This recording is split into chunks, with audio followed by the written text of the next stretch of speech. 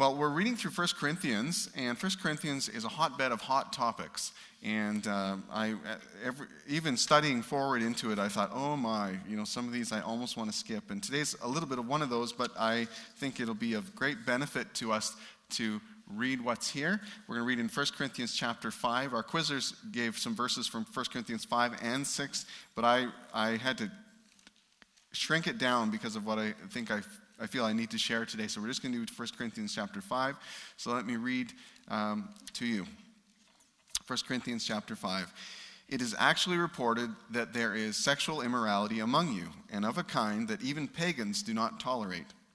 A man is sleeping with his father's wife, and you are proud. Shouldn't you rather have gone into mourning and have put out of your fellowship the man who's been doing this? For my part, even though I'm not physically present, I'm with you in spirit. As one who is present with you in this way, I've already passed judgment in the name of our Lord Jesus on the one who's been doing this. So when you are assembled, and I am with you in spirit, and the power of the Lord Jesus is present, hand this man over to Satan for the destruction of the flesh, so that his spirit may be saved on the day of the Lord. Your boasting is not good. Don't you know that a little yeast leavens the whole batch of dough? Get rid of the old yeast so that you may be a new unleavened batch as you really are. For Christ, our Passover lamb, has been sacrificed. Therefore, let us keep the festival, not with the old bread leavened with malice and wickedness, but with the unleavened bread of sincerity and truth. I wrote to you in my letter not to associate with sexually immoral people, not at all meaning the people of this world who are immoral, or the greedy, or swindlers, or idolaters. In that case, you'd have to leave this world. But now I'm writing to you that you must not associate with anyone who claims to be a brother or sister, but is sexually immoral or greedy, an idolater or slanderer, a drunkard or swindler. Do not even eat with such people. What business is it of mine to judge those outside the church? Are you not to judge those inside? God will judge those outside. Expel the wicked person from among you. Now, that's probably not the most comforting passage you've ever heard read from the Bible. We prefer, the Lord is my shepherd, and, nice things that comfort us. This is a little bit jarring. Did you feel that this morning? Does it feel a little bit jarring? And I've said this before, but I'll say it again. I prefer to do prevention, not repair. And I would think that some of you maybe have never heard a sermon on this passage of Scripture before, and if you have, you might have heard it in very dire situations. The pastor had to preach on this because something bad was happening in the church. Well, nothing that pertains to this is happening in the church. This is a really happy, harmonious time. Things are going well. I don't know of any church discipline proceeding that needs to happen. That's a great time to talk about church discipline, right? When we're all sort of doing good in this area. And that's when I prefer to talk about it, because then we can understand it when there's no heat in the room, and it can be really helpful to us to talk about it in that scenario. So this series, we've been saying that there's two things that we want to do. Because again, the letter of 1 Corinthians, just to give you the context, is written from Paul, the apostle, to the Christians who lived in the city of Corinth. And he's writing to them about a series of problems. So the first thing he does is he defines the bad news. Here we got our big magnifying glass, right? So it's like he picks up the magnifying glass and he's looking at this church in Corinth, and there's lots of things wrong there. And he defines the bad news. He sees what it is. But then after he does that, then he invites the Corinthians to put on gospel lenses to see their lives in the light of the gospel, in the light of what Jesus has done for them. So this is what he does. He says, here's what's, let me help give you some understanding about what's wrong, but then put on these glasses. Start to see more and more of your life in light of what Jesus has done. And that begins to repair and fix things and show them the way, the right way. So let's talk about this problem. So there's a man, and he is... There is a lot of what we would maybe call sleeping around happening in the Corinthian church. They are in a community where there's several temples to different Roman gods, and those temples involve temple prostitution. And so it's a very sexually loose society that they're living in. And but the problem, as Paul defines it, is even worse than that, if you can believe it. It's even worse than that. Because he says, this problem, let me just read it again, the sexual immorality that's among you, he says, is a kind that even pagans do not tolerate. He's saying the sexual bad stuff that's happening in the church, the sexual immorality in the church, is worse than what's in the community. And the community is bad. He said this is really a big issue. Now, this has happened in our day and age. This has happened in our day and age. And you know what? When sin is not addressed inside of a church, and if sin in the church is even worse than sin in the community pays attention to that, don't they? Right? There's a movie out, I think it's called Spotlight or something like that. Anyone seen Spotlight? I don't know, maybe some of you have. But Spotlight is basically I haven't watched it myself, but basically the premise is, there's so many movies I haven't watched, I just never have time. But anyhow, I just read the reviews and go, good, I'm done. What a great experience that was. But the basic premise is that there was sexual immorality in the church and it wasn't being dealt with. And it wasn't being dealt with, and it wasn't being dealt with, and it swept under the carpet, and swept under the carpet. And then finally, it was the community around the church who were saying, what is going on? What is going on? Where are the leaders in the church to deal with this sin? When it's people who aren't even believers who are asking that question, you know it's bad. And, I think of some of the stories that we see and we've seen in the news media and stuff like that throughout, if you're my age, you've seen it through several decades. You think, man, they need someone like the Apostle Paul to write a stern letter, to confront them, to say this should not be. The church is not supposed to tolerate greater sin than the community tolerates. Like the church is sort of an extreme, right? The church is called to really high levels of acceptance because that's what Jesus was like. He was called the friend of sinners. People accused Jesus of being a drunkard and a glutton. Jesus is just a drunk and a glutton, they would say about Jesus. Why? Because he hung out with people who were drunks and gluttons. He didn't allow that sin to stop him from having a relationship with him. He wanted them to come into relationship with God. And so they accused him. They said, oh, Jesus, he's people who are very self-righteous, they would have nothing to do with these people. And so the church is called to high levels of acceptance. High levels of acceptance. If you've got people in the community that people would write off and say have nothing to do with them, they're worthless, there's nothing good about them, everything they do is evil, Jesus would venture there. Jesus would go there. But on the other end of the spectrum, so that's the one extreme, is that Christians are called into relationship with people that other people would write off. High levels of acceptance. But the church is also called to extremely low level of tolerance of sin. So you've got these two extremes. And it's so weird and topsy-turvy when it actually gets backwards. When it flips the other way, where the church is tolerating sin so much that the community says, what is going on there? Someone's got to stop what's going on there. And where the church is so self-righteous it won't have anything to do with anybody. Remember, we're called to be like Jesus. We're following Jesus. So now I'm probably even in what I just said now, some of you are going, scratching your head, but what about, I hope I can answer those what abouts before I'm done. But let me keep going.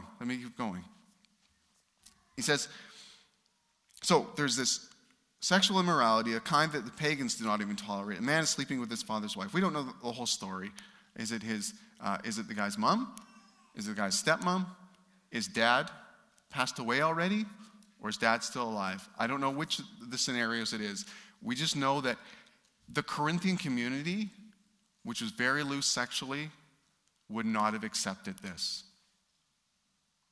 So why is the church accepting this? He says, you are proud. He says, shouldn't your response have been that you'd go into mourning and put out of fellowship the man who's been doing this? You're proud. I think, you'll see this later in the book of 1 Corinthians, sort of how people viewed their response to what Jesus had done for them. So it seems like the Corinthians, the church had thought, well, here is Jesus dying on the cross to take our sins upon him, and so he's pardoned our sins. And so now we live in this wonderful freedom of a forgiving God, so we're free to do whatever we want. They've sort of actually come to the wrong conclusion about what it means that Jesus has died for them and forgiven their sins. They come to the wrong conclusion. And so Paul uses an illustration that at least the Jewish people in the church would get. He uses the illustration of the Passover. Let me read those verses for you again. He says, your boasting is not good, okay? They're proud of their sin. Whoa, Paul can't believe it. He says, don't you know that a little yeast leavens the whole batch of dough? Now they're talking about stuff that they're going to get right into stuff that, again, the Jewish members of the church would get this. Get rid of the old yeast so that you may be a new unleavened batch as you really are. For Christ, our Passover lamb, has been sacrificed. Therefore, let us keep the festival, not with the old bread leavened with malice and wickedness, but with the unleavened bread of sincerity and truth. So what's he talking about? Well, Jewish people would celebrate the Passover. It goes all the way back to leaving Egypt. They were slaves in Egypt. They left Egypt. There was a night, the last night before they left Egypt. They were in this, again, there was the 10 plagues of Egypt. The last one was the plague of death. And in order to have that plague of death pass over their house, they all did this one act. They sacrificed a lamb and then spread the blood on the doorpost. It's really sort of crazy stuff when you think about it. But the thing was that sacrifice meant safety and pardon for them. And how did people practice this feast of the Passover? They would not only remember what happened in Egypt to the sacrifice that was made for them, but then they would do the practice of going through their house and making sure there was no leaven or yeast in their house. And yeast was sort of a picture of sin. So the picture is, yes, God has pardoned us, and as a response, we purify our lives. God has pardoned us, and as a response, we purify our lives. Well, the Corinthians, they were saying, God has pardoned us. He's forgiven us our sins. Woohoo! Now we can live however we want. And Paul is saying, whoa. Think about the Passover. Those of you who grew up in Jewish homes, those of you who know that, remember? The sacrifice of the lamb didn't mean that you live however you want. You live as God's special people, and you allow him to do a purifying work in your life and to purify you from sin. So that's what he's going back to. So he's like, let us keep the festival. Let's stay in alignment with what God has done. Let's keep the festival. Sacrifice pardons your sin, but work along with that to purify your home. Jesus died as the perfect sacrifice to provide pardon for our sins, and then he takes us through a lifelong process of purifying our lives from sin. It's a process of aligning our lives with what God has done for us. And then you guys quoted that verse from chapter 6, which I haven't read yet, but basically that great grand statement, you're not your own anymore. You're not your own. You're bought with a price. So, live however you want? No. So honor God with your bodies. You're not your own. You're bought with a price. So the implication is now honor God with your bodies. Let me read you the last little bit in the letter, and then I'm going to jump onto some other stuff here that's going to hopefully help flesh out more of this for you. He says, it's this whole aspect of associating and disassociating. He says, I wrote to you in my letter not to associate with sexually immoral people. Not at all meaning the people of the world who are immoral, or the greedy and swindlers or idolaters. In that case, you'd have to leave this world. So there's two things at work here. Well, it's really not just very practical.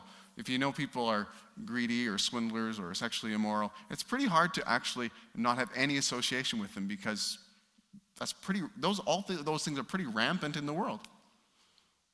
But the second thing is that those are the people Jesus engaged. Those are the people Jesus spent time with.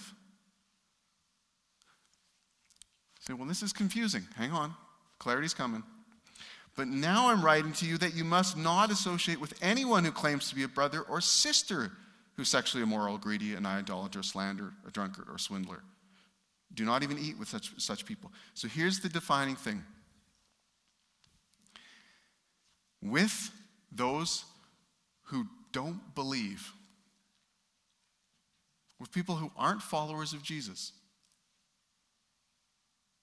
our approach to them is not to jump in and say, look at this sexual immorality in your life. Look at this greediness. Look at this drunkenness. Look at these things. Actually, you look at Jesus' approach, he spent time with them, he was close to them, he engaged with them, so much so that the self-righteous people were mad at Jesus and judged Jesus and thought he was terrible to spend time with them. But when it comes to someone who says, I am a follower of Jesus, then we're called to use discernment and come into that situation and to help them to follow Jesus. This is an illustration that might help. Because most people can't relate to something like church discipline but let me just throw this out. You hire a personal trainer, and that personal trainer is going to give you, you're going to pay them money, and they're going to give you the benefit of discipline in your life. They're going to give you the benefit of discipline in your life. Okay, no, this is strange, because our culture hates discipline. Hates and loves in a strange way. It sort of hates. It's like we push it away and then we pay to get it back. That's how we do it. That's how we do it. Think of all think of all the employment there is offered to people to help people with discipline, right? So personal trainers, that's an obvious one, right? I'll get back to the personal trainer in a bit. Personal trainer, that's an obvious one, right? I didn't have the discipline to exercise and to eat right, so I'm going to pay you the money because you'll help me have the discipline. Nothing wrong with that. If you hire a personal trainer, go for it. That's helpful. I didn't have the discipline to spend my money right, so now I'm going to go for credit counseling. Those are good people. They help people. But, do you understand? It's the discipline. It's the fact we didn't like discipline. We didn't want discipline. We didn't choose discipline. Or we didn't have discipline that we had to pay for discipline. So you think of all these things that exist because, so there's counselors that exist because of a lack of discipline. Some of them have jobs just simply for that. Police officers, there's more police officers than normally would be hired because of lack of discipline. Prison guards, they got employment. The guy who flips the fries at McDonald's has his job because of our lack of discipline.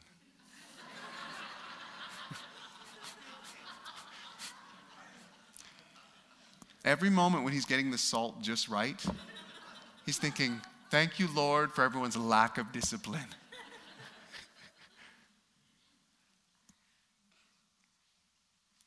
Let me read to you out of Proverbs. I'm going to get back to the personal trainer in a bit, but let me read to you out of Proverbs real quick. That's jumping ahead for tech guys. Proverbs 5. It's not a new thing, hating discipline, by the way. It's not a new thing. Proverbs 5, 11 to 14. This is thousands of years ago these words were written. At the end of your life, you will groan when your flesh and body are spent. You will say, how I hated discipline. How my heart spurned correction. I would not obey my teachers or turn my ear to my instructors. And I was soon in serious trouble in the assembly of God's people.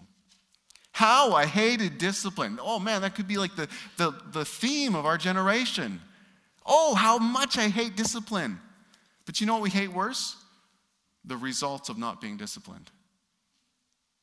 We hate discipline, but then when we experience the repercussions of not being disciplined, we're like, oh, that's worse. That's worse. The Bible is telling us that all along. Let me read you another passage. Hebrews 12, 9 to 11. This is about God's discipline in our lives. It says, moreover, we all had human fathers, and I assume mothers too, who disciplined us, and we respected them for it. Wow.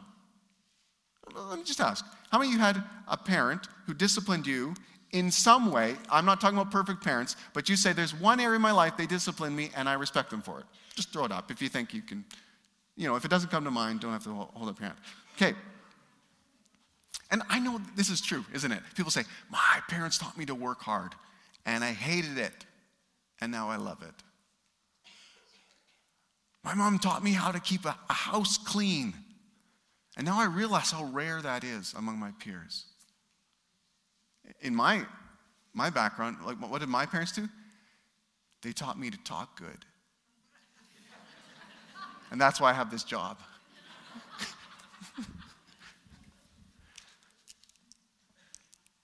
Your parents probably disciplined you at some point. Maybe at many points. And what do you have as a result of that? Mad skills. You got skills you would never have had. In fact, you might be noticing that as you go along. You're like, doesn't everybody know how to do this? No, they don't know how to do that. Lots of people don't know how to do some of the things you know how to do because your parents disciplined you.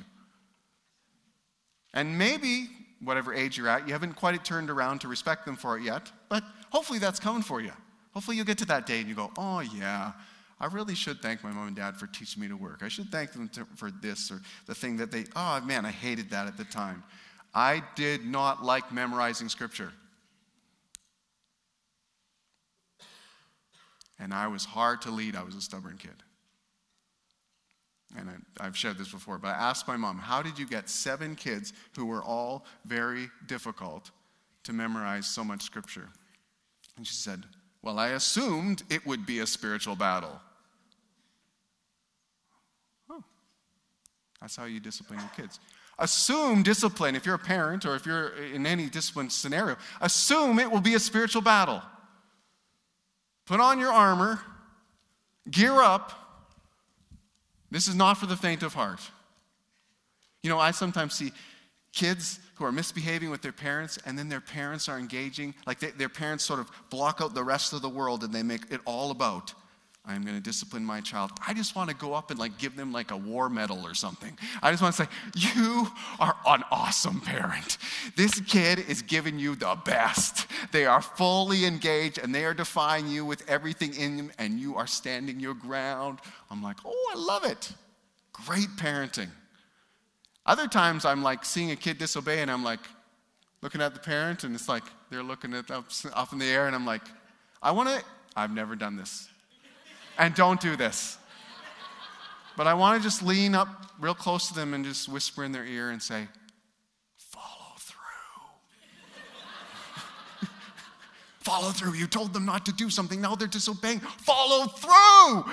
But I never do it because I have discipline. I have a little bit of discipline, not very much. We all had human fathers who disciplined us, and we respected them for it. How much more should we submit to the Father of spirits and live? What's the result of submitting to God's discipline? Life. Oh, discipline's hard, isn't it? But the results are awesome.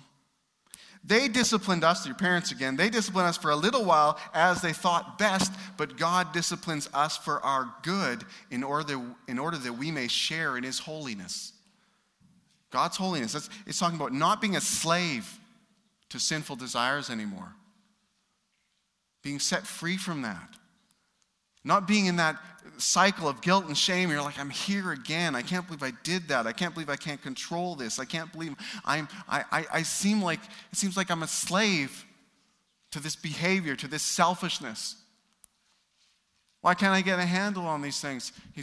God is saying, I'll discipline you.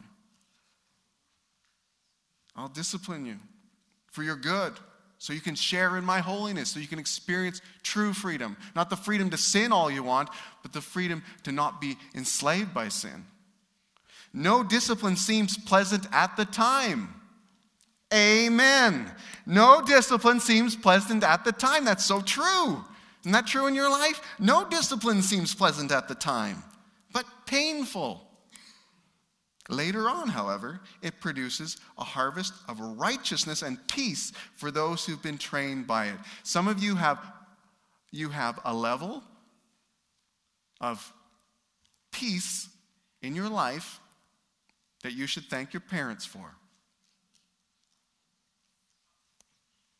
But God's discipline is even better. It says there's a harvest of righteousness attached to it. So it's like I can have, no discipline seems pleasant at the time, so I can have this pleasant, sinful moment, or I can have this harvest of righteousness. I can have this small pleasure now, or I can have this massive return later. And the difference between that and this is just faith. To believe that God exists and that He rewards those who earnestly seek Him, and that if you say no to this sinful desire, that it'll produce much more good than the pleasure you would have got in that moment. You see, Christians are really, if there's any area that we're gluttonous, it's in the area of joy. We want the greater joy. I don't think we should hide it or be ashamed of it. We want greater joy. We read the Bible. We see what God says. He says that He rewards those who earnestly seek Him. And we say, well, we can have this other reward of those who ignore God and those who disobey God and those who give themselves to sin. Or we can have the reward that Jesus is talking about. And so it's just a simple, I just think it's being smart. You go, okay, I can have this thing that's pleasurable now, but then I'll regret later and wish I'd never done. Or I can have the reward that God gives, the harvest of righteousness. I can have greater joy.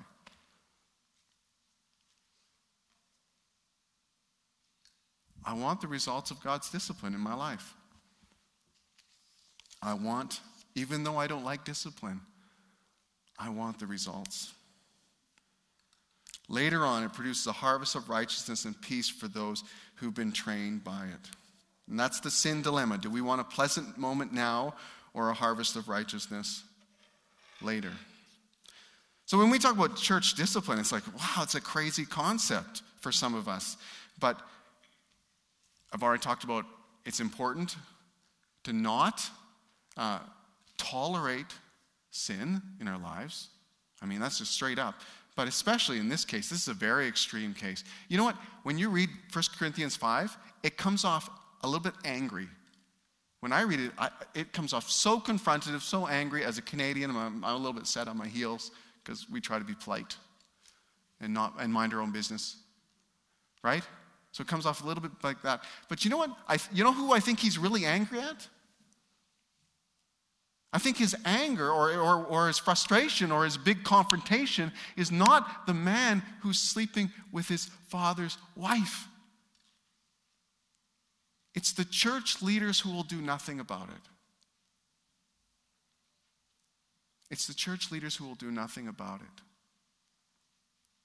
If you find this a scary passage, I find this a scarier passage. I find this a scarier passage. It puts a, hello, Lord, are you there? So nice. I find it a scarier passage because it puts a weight on those who would aspire to be leaders. When Phil comes up here and says, we're looking for more people on the elder board, and then I preach out of 1 Corinthians 5, that should almost dissuade people. Who wants to be a leader? Who wants to be in that position? Who wants to have to confront sin? Who wants Paul writing them a confrontative letter and saying, what are you doing?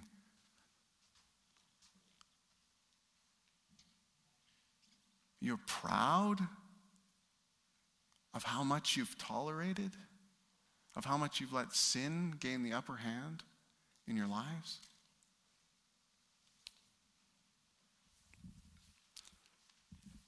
Let me share you a few verses that I think will help define a little bit. I said I'd come back to the personal trainer. I will.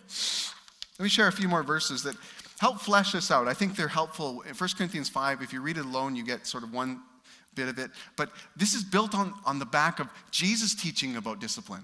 Jesus teaching about helping people who are in sin. So I'm going to share that, and then there's another little bit in here from Paul as well. So first, Matthew chapter 18. It says, if your brother or sister sins... No. Do we want to start with that one? No, I'm going to start from Matthew 7. Let's do Matthew 7 first. It says, how can you say to your brother, let me take the speck out of your eye when there's a plank in your own eye? You hypocrite. First take the plank out of your own eye, and then you'll see clearly to remove the speck from your brother's eye. Okay, so let's say you get to the point and you say, okay, I want to help others. I want to help others. I have friends in my life who I see big red flags in their lives, and I want to help them. Okay, and let me just narrow it, because here's the thing about all this back and forth where most of the confusion comes in. Should I do this now? Yeah, I think I'll do this now. Okay. You have to define the relationship to know how to relate. You have to define the relationship to know how to relate. So, if I'm, again, relating with someone who's not a believer in Christ, then for me to come to them and say, hey, here are the commands for believers in Christ, they'll say, well, excuse me, I'm not one of those. That's a strange interaction. That's like we made a mistake. But to come to someone who is a believer and a follower of Jesus to say, hey, here's help in your following of Jesus, now that makes sense. And so sometimes we get really confused. We're telling the world around us, those who maybe aren't followers of Jesus, you should be doing these things. And they're saying, why? I haven't bought into that. Right? It's like the personal trainer, okay? The personal trainer is, you've given them your money, and they're training you, and they come and they sit down with you, and they say, listen, you missed all our appointments at the gym for 6 months. You didn't come to any of them. You didn't even come to the first one where we weigh you. Like, you haven't even come. And every time I see you, you have a 12-pack of donuts from Tim Hortons. And that's all you ever eat. I've never seen you eat anything but donuts. Just donuts. And so I'm begging you to start coming to the gym and stop eating donuts. And you say, nah, not really interested. But I sure like having you as my personal trainer. Any self-respecting personal trainer would say, listen, I'm washing my hands of this. I'm not your personal trainer. Functionally, I'm not your personal trainer. You shouldn't tell people around town that I'm training you.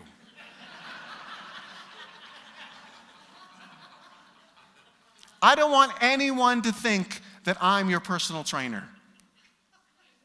As soon as I leave, take that t-shirt off that says Bob's Gym. Get it off. You're the worst advertisement I could possibly have. There's no evidence that I'm training you. I'm not training you. You're not following my training. You are not benefiting in any way from the discipline I'm offering you. Now imagine that person, now that all made sense. That all makes perfect sense, doesn't it? Now here's where it doesn't make sense. If that same personal trainer was to walk into Tim Hortons and just randomly come up to people and say, hey, donuts, gluten and sugar, not good for you. What are you eating that for? People would say, who are you? I'm a personal trainer. Well, you're not my personal trainer. I've never signed up for your program. I don't want your discipline. I want donuts. Andy Stanley, he had a sermon on some of these things, and he had just a really great sentence to take away, and I'll give it to you today. When it comes to who you judge, or I'll read it to you in the scripture first, and then I'll give you Andy Stanley's. It's how we judge and how we do this. He says, I wrote to you in my letter, don't associate with sexually immoral people. And then he goes on to say, I don't mean people who aren't Christians. Keep associating with them. Because they need Jesus. Keep telling them they're loved by God. Keep telling them there's a Savior who's willing to forgive and to bring them into his eternal family. Tell them. But I'm writing to you that you must not associate with anyone who claims to be a brother or sister but is sexually immoral or greedy, an idolater, a slanderer, a drunkard, a swindler. Don't even eat with such people. Then here's the line. What business is it of mine to judge those outside the church? And the rhetorical answer is none. That's not how we approach people who aren't followers of Jesus. If you're here and you're not a follower of Jesus, you are totally off the hook with this entire sermon. Everything I'm saying is directed at Christians. And you're probably relieved because I'm giving it to them, okay? I've given it to me too because I'm a follower of Jesus. I have to follow exactly this as well. But if you're here and you're not a follower of Jesus and you're just checking this out and you're wondering about it, well, I'm glad you're here. Thrilled you're here.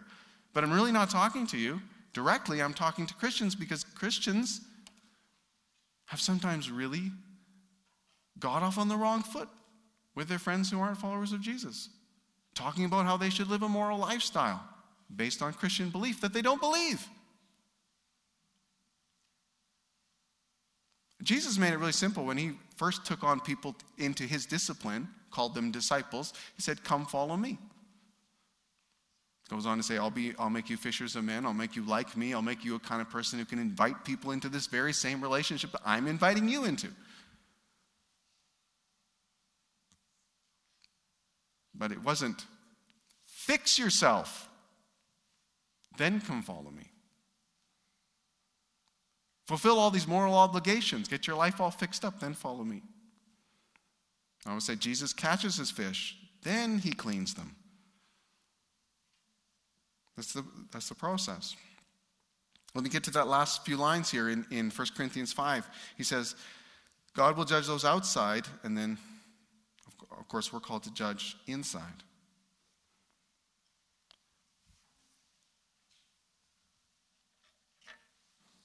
Let me give you some guidelines that will help us with this. Again, I said that the teaching of Paul is built on the back of the teaching of Jesus. So Matthew 7, you hypocrite, first take the plank out of your own eye, then you'll see clearly to remove the speck from your brother's eye. You want to help somebody?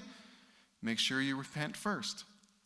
Make sure you repent first. I heard a statement just recently, and it said that pastors will never teach about sins they have not repented about. Pastors will never teach about sins they've not repented of.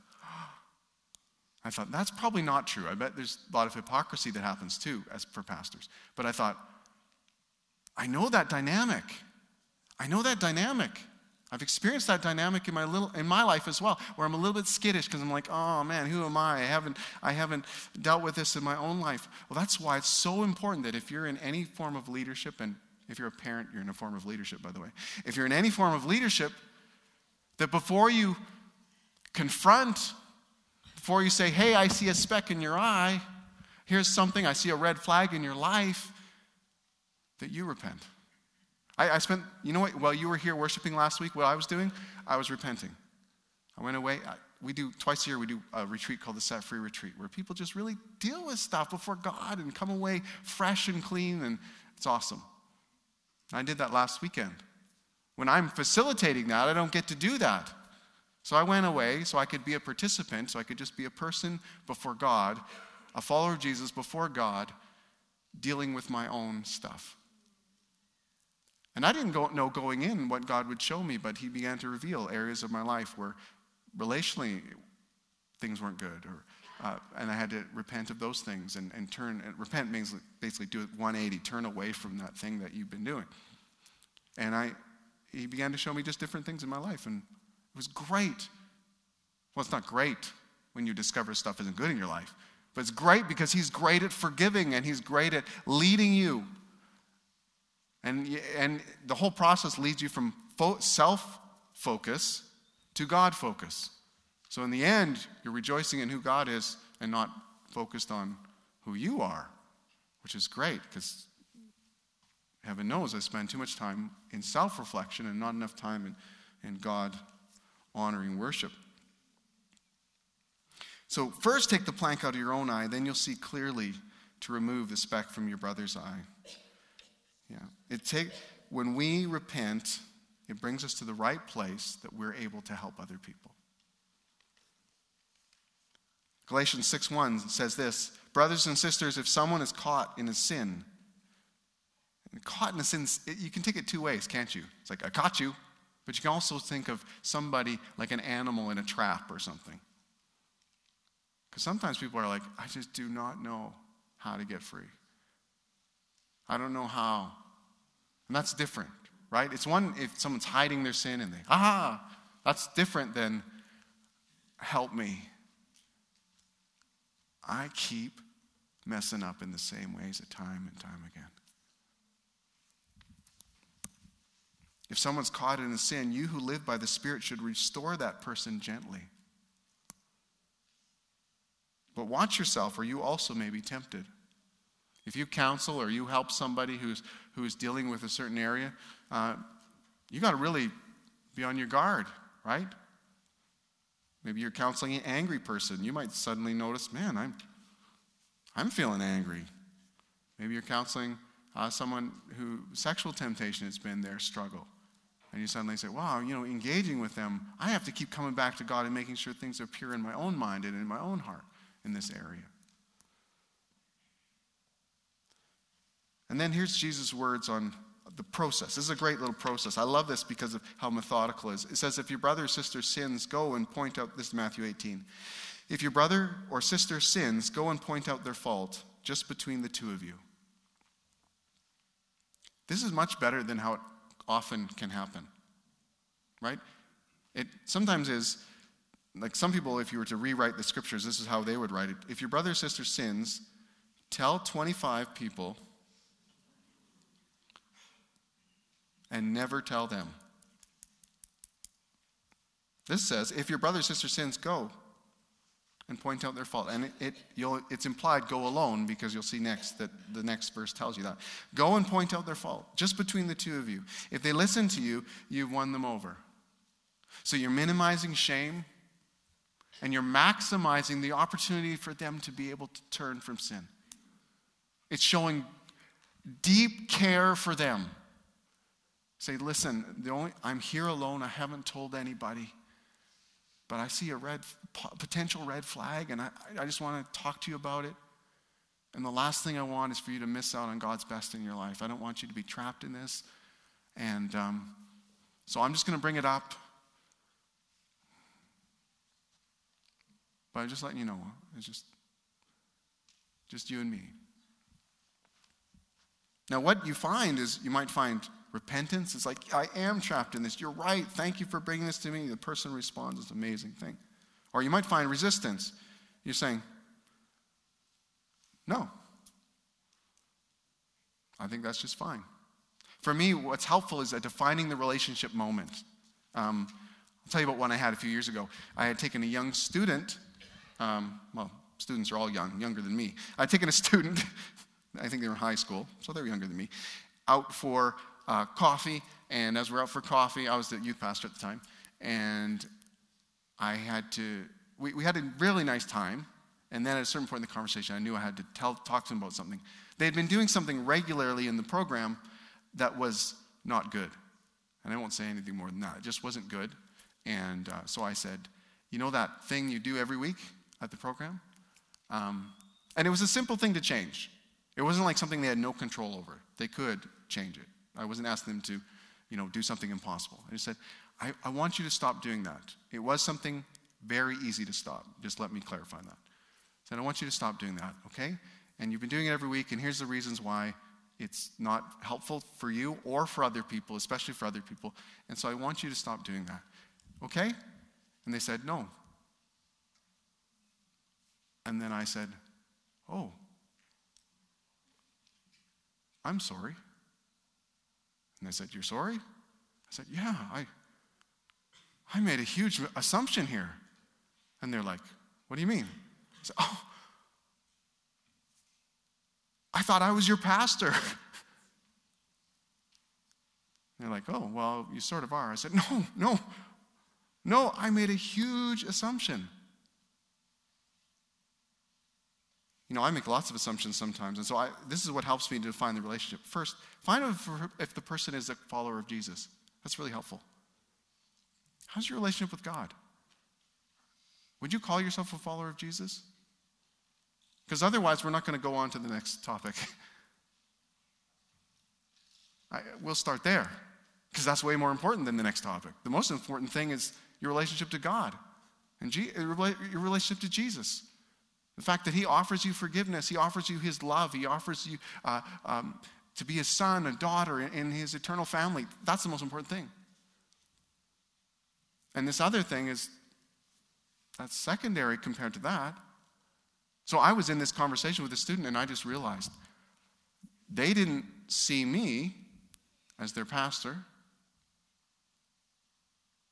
And I assumed that, right?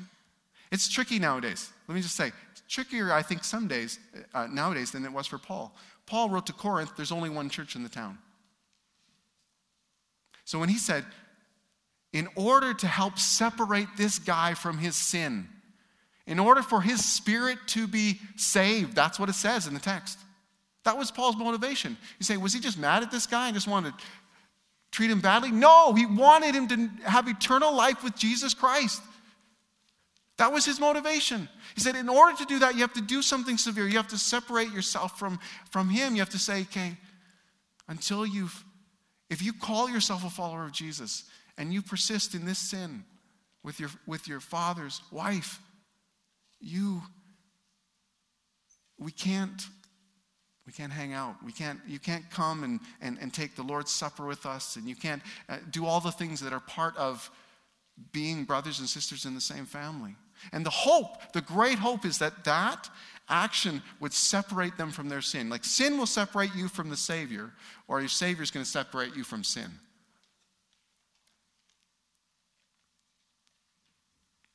And the hope was that this separation that they were creating, this church discipline that Paul was saying you should do, was so that he would come to his senses.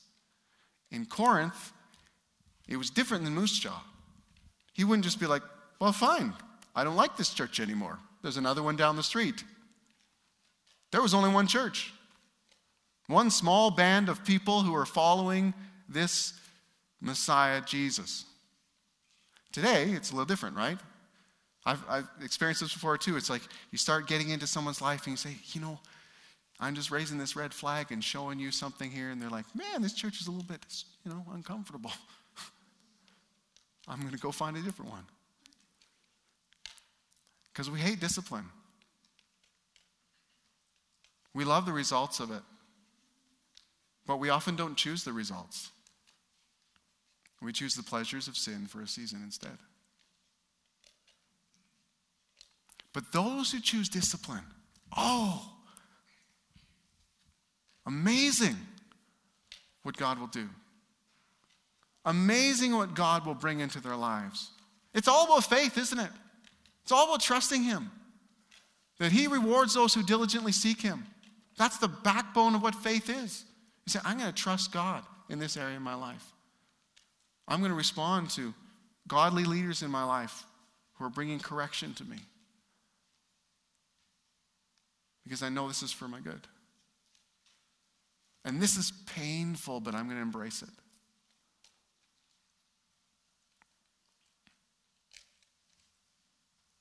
If your brother or sister sins, go and point out their fault just between the two of you. If they listen to you, you've won them over. Awesome. But if they will not listen, take one or two others along so that every matter may be established by the testimony of 2 or 3 witnesses. If they still refuse to listen, tell it to the church. And if they refuse to listen even to the church, treat them as you would a pagan or a tax collector. Now this is very interesting. You say, treat them as a pagan or a tax collector. It means that, again, it's down to defining the relationship, right?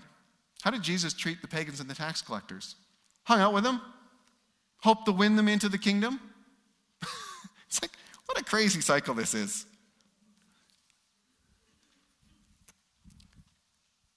So, you're a leader. You're a parent. You're a leader in the church, whatever your role is. There's lots of other ways to be a leader. And you realize that, or you see something Where do you start? Well, you take out the plank out of your own eye. So that means you repent. You get down on your knees and you say, God, search my heart.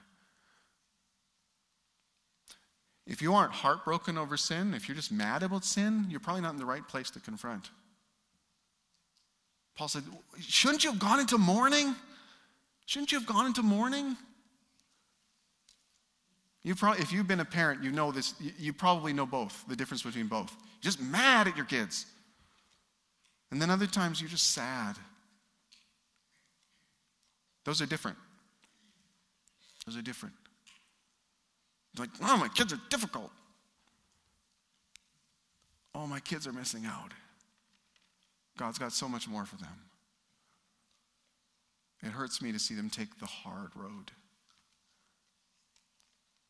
It hurts me to see them become enslaved and in bondage. I want so much more for them. And that's the attitude we need to take. Whether you're a parent or a leader in the church, you say, oh, I want so much good for them. I want so much good for them. And so then your approach is going to be different. It's not like, you sinned and boy, you're not as good as the rest of us, because we know, because we've been on our knees, because we've been repenting, because we face the darkness of our own heart, that that's not true. That we're all sinners in need of a Savior. And so when we come, our approach is totally different. We're sad. And we're pleading. And we're saying, I don't want you to miss out. I don't want this sin to separate you from your Savior. I don't want this sin to grow and control and destroy. I want good for you. I want good for you, and Jesus wants good for you, and he loves you, and I love you. But this isn't compatible with following Jesus. This isn't compatible. If you say, I'm following Jesus, this isn't following Jesus. This is going the other way.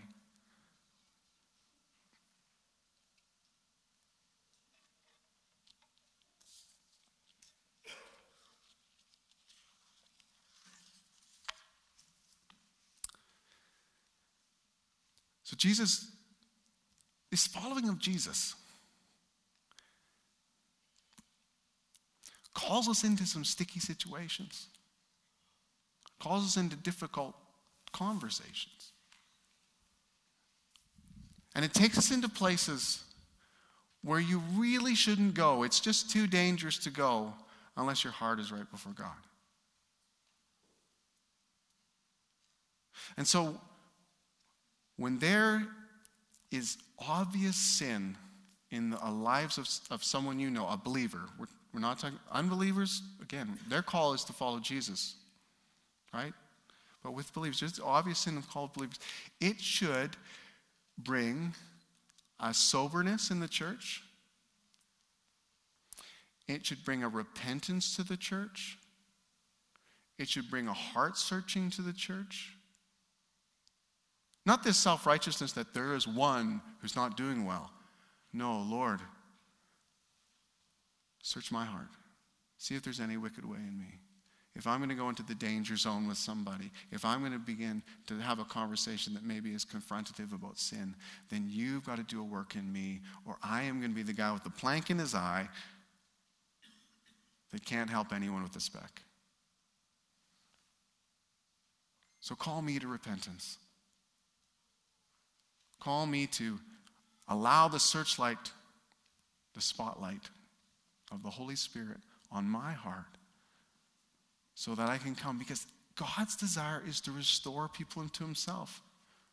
Now, this is where it's true for those who follow Jesus or those who don't follow Jesus. God's heart is to restore people to himself. Whether you're the Christian who's sort of wandered off and loved something else and chosen another pleasure instead of the pleasure of God, or whether you're someone who's never ever made a commitment to Christ, you've never ever come into relationship with him in the first time, his desire is restoration. His desire is for you to be able to have a relationship with him, unhindered by sin. Sins forgiven, and a continuing process of sins purified from our lives. And that's what he's calling us to. That's what he's drawing us to. And sometimes he uses us in the process. Often he desires to use us in the process. It's whether we're willing to be used. Let's stand together. Let's stand.